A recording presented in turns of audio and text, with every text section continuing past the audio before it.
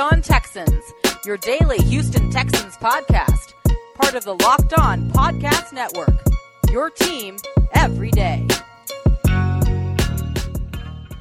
Welcome in, ladies and gentlemen, to another installment of Locked On Texans, your daily podcast covering your favorite football team every single day.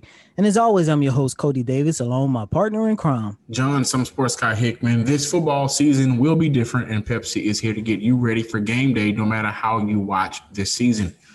Pepsi is the refreshment you need to power through game day and become a member of the League of Football Watchers. These passionate fans are the real generational talent that Pepsi fuels, because Pepsi isn't made for those who play the game.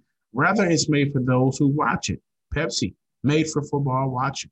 It is Tuesday, and we are going to discuss a little more in depth about what the 1-6 Houston Texans have going on, whether it could be from last year problems that are finally starting to surface, because today we're going to talk about Brian Gaine. Cody, thought it was very interesting, and so did I, to discuss Brian Gaine.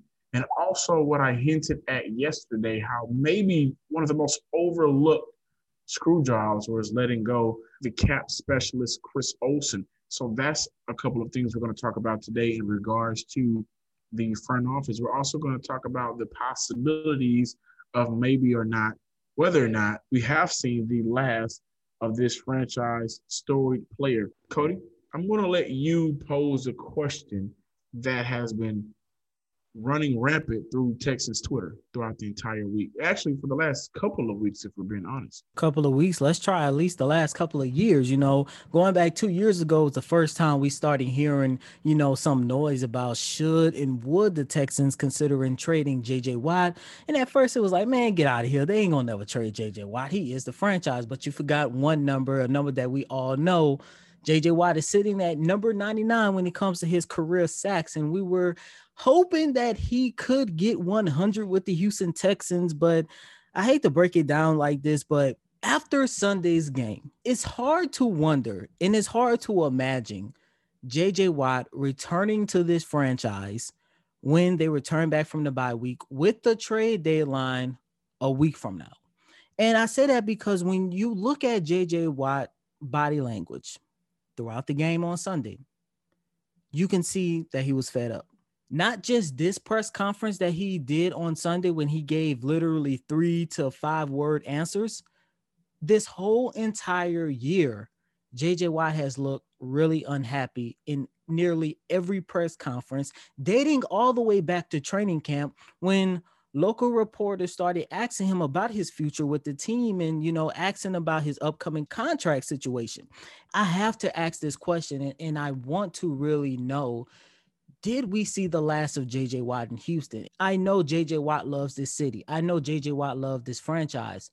But at this stage in his career, it's almost like he's in a relationship where he's done everything he can to make things work. But the Texans haven't really held their part of the relationship to make it successful. Now it's like he's in a bad relationship where he knows he needs to leave. He knows he needs to walk out the door, pack up everything and leave. But unfortunately, his heart is going to stop him.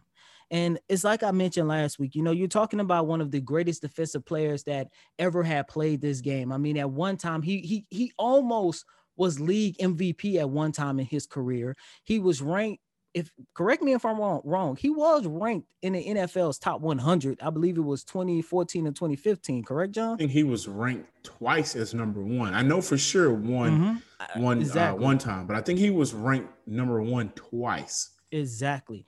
And, I say all that because everything this man has accomplished, it's sad that he does not have a Super Bowl ring to show for it. It's sad that he don't even have a Super Bowl appearance to show for it. What makes things even worse, it is sad that he doesn't have a AFC championship game to show for it. I love J.J. Watt just as much as the next Texan fan. This man, regardless if we have seen the last of Watt or not, this man will forever be in the pantheon of Houston sports legends. But I think the Houston Texans should consider moving on from Watt. And yesterday during his media availability, Romeo Cannell came out and said, he don't want to move anybody, but he did admit that he has been presented with a couple trade offers. There are some trades on the table, but none of it is official. But Romeo Cannell has said that there are some trades on the table. He didn't necessarily say JJ Watt, but watching his body language during Sunday's game, I mean, hell, he was pissed off from the very first touchdown that the Packers made on Sunday. When I look at JJ Watt, it reminds me of players we've seen throughout our lives. And mainly, if we look at the NBA greats, how many NBA greats we've seen not win a championship? Well, we're literally living through one right now by the name of James Harden. And in the city, thank you. In the city of Houston, we are seeing James Harden. We can take it back 20 years ago. We could see Charles Barkley. And there's always a point in their career where the trade rumors come up. But what happens? That player doesn't want to leave. And so it's not really about trading JJ because he wants to stay here. We know he wants to stay here. JJ is a loyal guy. JJ is, he's a Wisconsin country farm bred guy, and he believes in sticking through the good and the bad. And that's why mainly we love JJ. We love JJ because when Houston needed him the most 3 years ago, when Hurricane Harvey hit, where was JJ? Front line, and ended up helping raise the city over $30 million. And that type of player you don't want to see leave, but it's not about trading him because he doesn't want to stay here anymore. It's about trading him to improve your franchise at this point. And we know JJ Watt's statue will be outside the NRG one day. That's not a question. It's undoubtedly going to happen. But you don't want to keep him around just to jeopardize your franchise. And this isn't the Houston Watt. It's the Houston Texans, right? The only player I can think of in my current history to stay with their team throughout the entirety of their career is Larry Fitzgerald in Arizona. But Larry Fitzgerald hasn't had a drop-off. It's not like he's not producing because he's not producing. He had quarterback issues. But we've seen Tom Brady. He's gone. We never thought we would see Tom Brady not in a New England Patriot jersey. These things happen. And so I wanted to reiterate that it's not because JJ shouldn't be here anymore or you're trading JJ because he doesn't want to be here anymore. It's simply because you're 1-6. You just gave Deshaun Watson and Laremy Tunsil and Zach Cunningham and Whitney Merciless a ton of money, and you're 1-6. And on the defensive side of the ball, you're terrible. And JJ Watt makes $17.5 million next year. So it's not about keeping him around just because of his face. You have to improve your team. And here's the thing about this trade, if JJ Watt was traded. And so your question was, will he be traded? No, I don't think so. Unless a trade comes around that's so worth it that they'll be dumb. Like we'll find out months later that this was on the table, Houston didn't take it, and then everybody around the city be like, why in the hell didn't you take it? So will they trade him? No, unless those circumstances happen. But should they trade him? Well, if you trade JJ before the trade deadline, you will free up roughly $25 million for 2021, which will free up enough money to go out and get you a younger, proven edge rusher, or to solidify and create somewhat of a secondary, because that's not what you have right now here in Houston. JJ Watt has missed 50% of the 3 out of the last 4 seasons. And ultimately, overall, this team is 1-6. And the playoff aspirations they had when Bill O'Brien was spewing and feeding these dependable guy quotes at the beginning of the offseason, they're no longer here. So we like to do this a lot. We really love to do this a lot when it comes to the player and the franchise. We like to separate a key phrase that only gets used when it depends on what side of the mirror you're looking at. But this is a business. And the season is over with. Right now, the focus should be on a couple of things. Number one, getting a GM who you trust to be able to draft well in later rounds. And I can't wait to talk about that throughout the week. allowing a GM to pair your star quarterback with the coach he believes in, and that coach believes in him, Deshaun Watson, and improving and getting back what you can. The best way to salvage this season is to make smart moves for next year, plain and simple. And if you can get back around $25 million for next year, because your cap is so bad next year because of these contracts. If we go down right now, Laramie Tunsil is making right under $20 million. J.J. Watt is $17.5. Deshaun Watson is right under $16 million. Brandon Cooks will be making $12 million. Whitney Merciless, $12 million. Zach Cunningham, right under 11.5. It's going to be hard to try to bring in free agents. You're not going to have that much money with all of these guys on the books. Should the Texans trade J.J. Watt? As much as it may hurt for me to say this, or more importantly, as much as it may hurt for you to hear this, the question is undoubtedly yes. And let me just say this before moving on. The difference between Larry Fitzgerald and J.J. Watt, Larry has been to at least one Super Bowl, I know for sure. That was in 2008 when they almost beat the Steelers. And I want to say he has been to at least 2 NFC championship games, when once again, Watt hasn't been to any. And I threw out the numbers on some of those contracts. We may have overlooked, now not necessarily overlooked, but forgot about one of the worst moves that Bill O'Brien decided to make, and that was firing Chris Olsen, the cap specialist, capologist, if you will. And so that's what we're going to talk about, along with another front office move that happened last year that really is starting to come back a little bit. But before we do that, I want to break down a couple of things to show you guys how special Deshaun Watson has been. You know, when everything happened with the trade with DeAndre Hopkins going to Arizona, who's, by the way, leads the league in receiving yards with 704 through 7 games. This man has been phenomenal. And Kyler Murray has a big smile on his face, literally. Man-to-man coverage, I'm going to D-Hop every time. But here in Houston, we was like, who are we going to throw to? How's this going to happen? What's going to happen? How are we going to make up for this? And I will say that the talk the entire time was surrounded around making sure everybody, all of the receivers that we have on this roster, they will be utilized to necessarily not replace them, but, you know, collectively be what DeAndre Hopkins could be and more, number-wise. And so right now through 7 games, the Texans' top 3 receivers, which is Brandon Cooks, Will Fuller, and Randall Cobb. Brandon Cooks is 5th. Will Fuller is tied for 7th, and Randall Cobb is 9th among the AFC receptions for wide receivers. And if we look at AFC ranking in yards among wide receivers, Will Fuller, 3rd, Brandon Cooks, 7th, and Randall Cobb is 12th. Will Fuller has 490. Brandon Cooks has 427. And Randall Cobb, who had a big game Sunday, he has 372.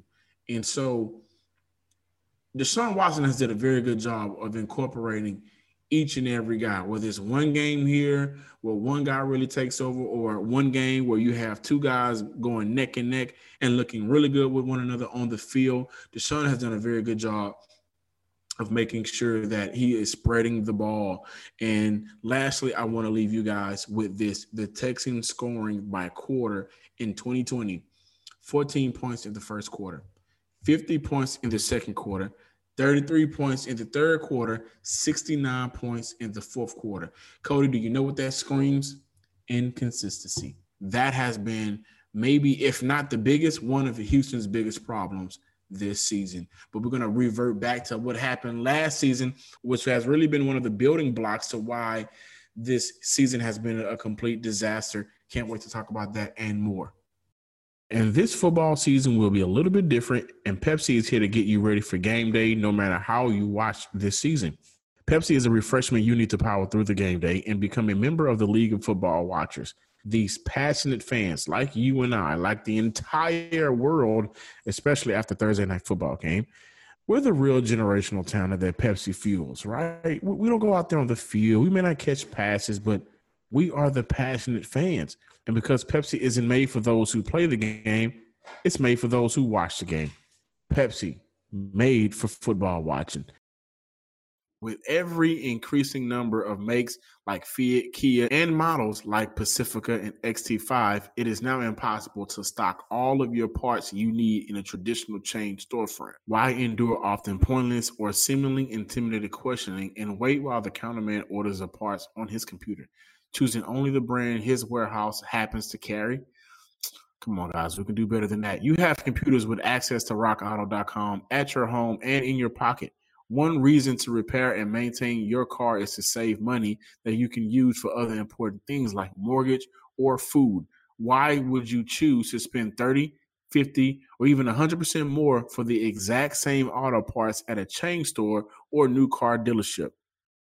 For example, the Delphi FG 1456 fuel pump assembly for a 2005 through 2010 Honda Odyssey cost $353.99 at Advance, a big chain store, but it only costs $216.79 at rockauto.com. Chain stores have a different price tiering for professional mechanics and do-it-yourselfers. Rockauto.com prices are the same for everybody and are reliably low. RockAuto.com always offers the lowest prices available rather than the changing prices based on what the market will bear like airlines do. RockAuto.com is for everybody and it does not require a membership or account login. Go to RockAuto.com right now and see all the parts available for your car or truck. Right Locked On in their How Do You Hear About Us box so they know we sent you. Amazing selection, reliably low prices, all the parts your car will ever need. RockAuto.com. Picking off where you left off on the last segment, talking about the inconsistencies that the Houston Texans have, the word consistency is possibly the second most used word I've heard from just about everybody on this organization. From when Bill O'Brien was here to Romeo Crennel is using it, to Tim Kelly, Anthony Weaver, J.J. Watt, Deshaun Watson, everybody that has had a press conference with us, we have heard we need to be more consistent.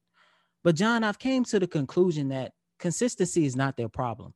It's talent. This team is not talented. And this idea came from our guy, Big Sarge. I'm pretty sure you guys are familiar with him. We had him on the show a couple of times. And yesterday morning, he tweeted that this will be a great time for us to discuss why Brian Gaine was fired. It would definitely take our minds off the 1-6 start. And it got me wondering. Hold on. Nothing is going to take anybody's mind off being 1-6. Don't even try to sugarcoat it with a cherry on top. But listen. It might. And if anything, it might get you more mad because when he said that, I started thinking of Brian Gaine and what he did. And for those of you who possibly forgot how the Brian Gaine relationship in the Houston Texans started and ended, he came in, I believe he was the player personnel for this team for at least two years. And unfortunately, Rick Smith's wife fell ill and Rick Smith left the organization in January of 2018 and Brian Gaine took over. He signed a 5-year contract and he only lasted 18 months out of the 5-year contract. But Brian Gaine tenure here with the Houston Texans, it was met with mixed emotions. And now looking back on it, he almost looked like a genius with some of the moves he made. Now, of course, he wasn't the perfect general manager. There were some moves that he made. One of them we are still dealing with almost every single Sunday. But looking back at Gaine tenure here with the Houston Texans, my biggest pet peeve was the talent that he brought in. He always put them on a 1-year prove it deal. But then the other guys who were questionable or, wasting a couple of draft picks, they're still on his team. But at the end of the day, the one thing I would give Brian Gaine when he took over as general manager in 2018, I would say he did not focus on personal issues or personal beef with this player. He focused on something that just about all franchises want their general managers to focus on. Not only build this team and help us get to that point where we can be a championship contending team, but focus on the areas we need you to focus on. And when he stepped in as general manager, all the moves that he made, it was either A, building the offensive line to protect Deshaun Watson, or B, starting to rebuild the secondary, which was at that time starting to decline a little bit. And looking back at some of his most notable moves, He signed Tyrann Mathieu. That was a 1-year contract. He brought in Tayshaun Gibson. That was a 3-year contract. Still don't understand why we let him go. Bradley Roby, 3-year contract. Then he drafted Tytus Howard, Charles Omenihu, Jordan Akins, and Justin Reed. 4 guys who are basically the future and the foundation of their positions right now. And then, of course, you had some questionable moves that he made. You and I used to make jokes about it, calling them gang guys, wasting 2 draft picks on Kelly Waring and Cullen Gillespie. The longest 10-year contract that I found that he gave out was to Zach Fulton for a 4-year deal. I don't understand that. And then you have the one guy that's still in question that he drafted in 2019, which is Lonnie Johnson Jr. So when you look at the guys that he brought in, rather if it was 1 year, 2 years, or looking at 3 years and they're still part of this team, almost every single one of these guys help improve this organization in one way or another. And it has me thinking, and John, I'm going to ask you this question, and I'm going to give you my opinion. Did the McNairs make a mistake by getting rid of Brian Gaine? Because if you think about it, if this man was still general manager, I'm pretty sure we'll still have DeAndre Hopkins. I'm pretty sure he would get a deal done for Jadeveon Clowney.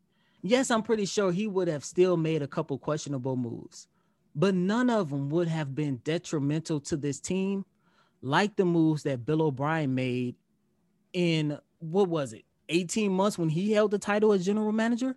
I honestly do believe that the McNair made a big mistake by letting this guy go. So the mistake from the McNair family wasn't necessarily letting him go. The mistake from the McNair family is the same mistake of why we do not have DeAndre Hopkins here anymore, why we don't have Dwayne Brown, and why we struggle with protecting Deshaun Watson early on in his career, why DJ Reed is also not here.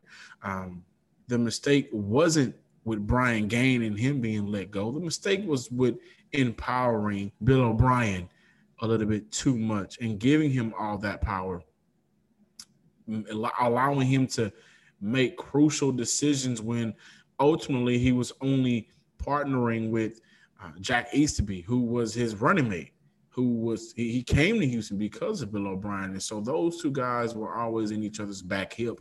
That was a mistake. Now, there was some rumors and issues about Brian Gaine while he was here in Houston that probably added the fire to the fuel of why he is no longer here.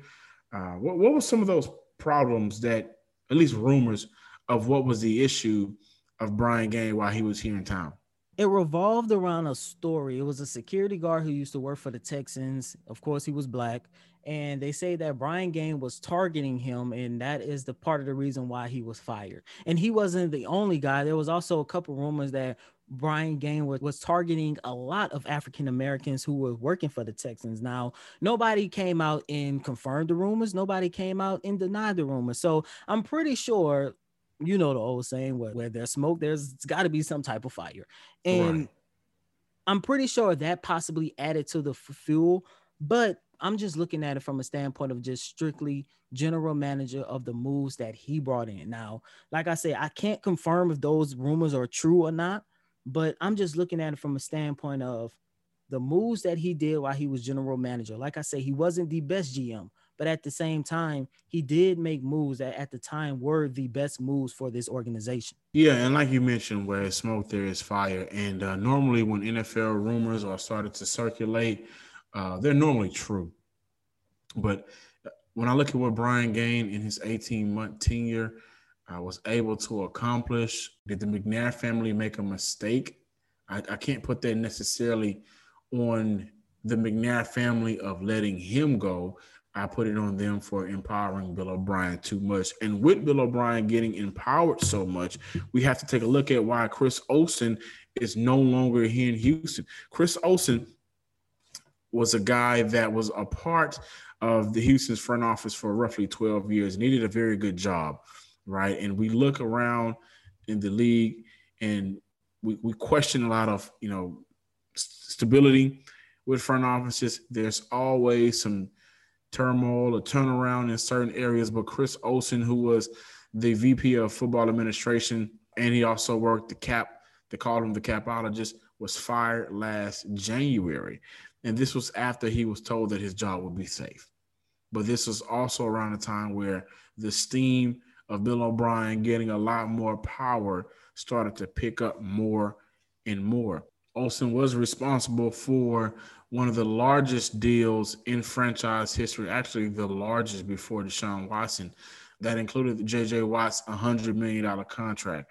He managed the Texans' salary cap. They had roughly $60 million in salary heading into this previous offseason. So he set the Texans up pretty well. It just seems like once he was gone, we started to get those contracts that now make it harder for Houston to move on, make it harder for Houston to trade, because why would I trade for a player that makes this much money and he's not producing where the money lies? And just kind of like what we did with Jadeveon Clowney, let's say if a team calls, they're calling about JJ, they're calling about Merciless, they're calling about certain players on our rosters that may be making past what they should make. Just like Jadeveon Clowney, we had to pay some of that before he went to Seattle. And Houston is also just not in a position where they can pay half of who they're trading away and still try to focus on building through the free agency. That's why next year, the GM, the general manager, and his scouting staff will have to be really good. And that's something that, Cody, we're going to talk about. And there's a couple of names out there. When I look at the GM and how they have scouted through their entirety in the NFL, why it's important for Houston to find somebody that knows how to draft after the third round. It's very important. But looking at Brian Gaine getting fired by Bill O'Brien and the McNair family, I got to combine those two because they were working together. The McNair family did empower him. And also looking at how they fired the capologist and Chris Olsen after 13 years, the issue will always stand Bill O'Brien and the screw job that he did, whether it was last year, early this year, or throughout the entire COVID-19. Clueless as to what he was thinking on more occasions than not when dealing and working the franchise that he thought would be his for a couple more years. But we know he is gone after the horrendous on-4 start. Listeners at home, and I know you guys were either in your car picking up your kids from school, getting flowers for your wife or your significant other, it doesn't matter. When you look at your Houston Texan team, they were really at a disadvantage when the season started off. What do I mean? Well, for one, they were still being head coach and general managed by Bill O'Brien. They did not have an offseason, so the second-year players and incoming free agents had a difficult time with communication and getting chemistry with one another, right? But when you look at the NFL teams so far, the best team in the league is Pittsburgh. Houston played them week 3. The second best team in the league is Kansas City. Houston played them week 1. The 5th best team in the league is Tennessee. They just played them 2 weeks ago. Nope, I'm not going for it. The 6th best team, the 6th best team in the league, Green Bay Packers. They just played them Sunday. Not going for it. The 7th best team is the Baltimore Ravens, who they played week 2. They had a very difficult schedule. It's not an excuse. To start, and they play Chicago later this season, if I'm not mistaken. And Chicago is sitting at 5-1. Which I didn't see that coming at all. Shout out to Nick Foles. Cody, please don't start with your Nick Foles standing. But they were just at a disadvantage this entire season. This was one of those seasons that you thought you'd be ready for, but overall, you were never ready for it. And Houston did release running back C.J. Prosise, formerly of the Seattle Seahawks, and it got me thinking about how Houston really wasn't ready for this upcoming schedule, the toughest the league put out this year, and how many players are just not ready for Houston this year. I mentioned how the numbers per quarter are just so drastically different. It's not like this team never had opportunities. It's not like they didn't have an opportunity to beat the Tennessee Titans. I think the 2 games that were undoubtedly out of their way to win were the first 2 games of the season. I didn't think they was going to beat Kansas City. I thought they had a chance against Baltimore Ravens, but ultimately I kind of believed that Baltimore would take care of that business. But they had an opportunity against Pittsburgh. They had an opportunity against the Vikings, and they had an opportunity against the Tennessee Titans. And contrary to what you may believe, Sunday's game, they still had an opportunity to make it closer than what it was and kind of make a run at it, because we saw what they did against Tennessee. So the opportunities were out there. And I get where you're coming from. They still could have won some of those games, but just overall, how much this team was just not simply prepared, whether it was just not being prepared because of practice, whether it's not being prepared because you have a first-year DC, a newly official full-time play caller in Tim Kelly that got his duty snatched just to get awarded the next week, whether it's because Deonton Lynn was promoted to be your secondary coach, and look how the secondary has been playing, whether it was because the offseason you brought in too many dependable guys and not enough talent. No matter what it was, this team was just not overly prepared to take on the talent that they were facing. Pittsburgh is a damn good team. We know how good the Kansas City Chiefs are, who just added Le'Veon Bell. We know how good the Baltimore Ravens are, who has gotten a little lost in the sauce because Lamar Jackson isn't really putting up those MVP numbers, but they're still 5-1. We know how good Green Bay has been this year. They just really wasn't prepared to take on any of these teams, and we have seen it because with the scoring disparity in between quarters, the more you would prepare, the more those numbers will equal up. The more you'd be able to close out games and close out halves and get started early. And all of those things go into accountability when you look at being prepared. Houston is just not being prepared this year. However, we are prepared to bring to you guys another episode of Locked On Texans today, tomorrow, and throughout the rest of the week. We do have guests coming on of the year where we get to talk about the Texans, and because they're bad, it may hurt to talk about it, but we have to do it. I'm John, some sports guy Hickman. Follow us on Twitter at Locked On Texans and like us on Facebook. As always, I'm your host, Cody Davis. Please remember to follow me on Twitter at CodyDavis_24. Once again, that's Cody, CotyDavis _24. Until next time, ladies and gentlemen, peace.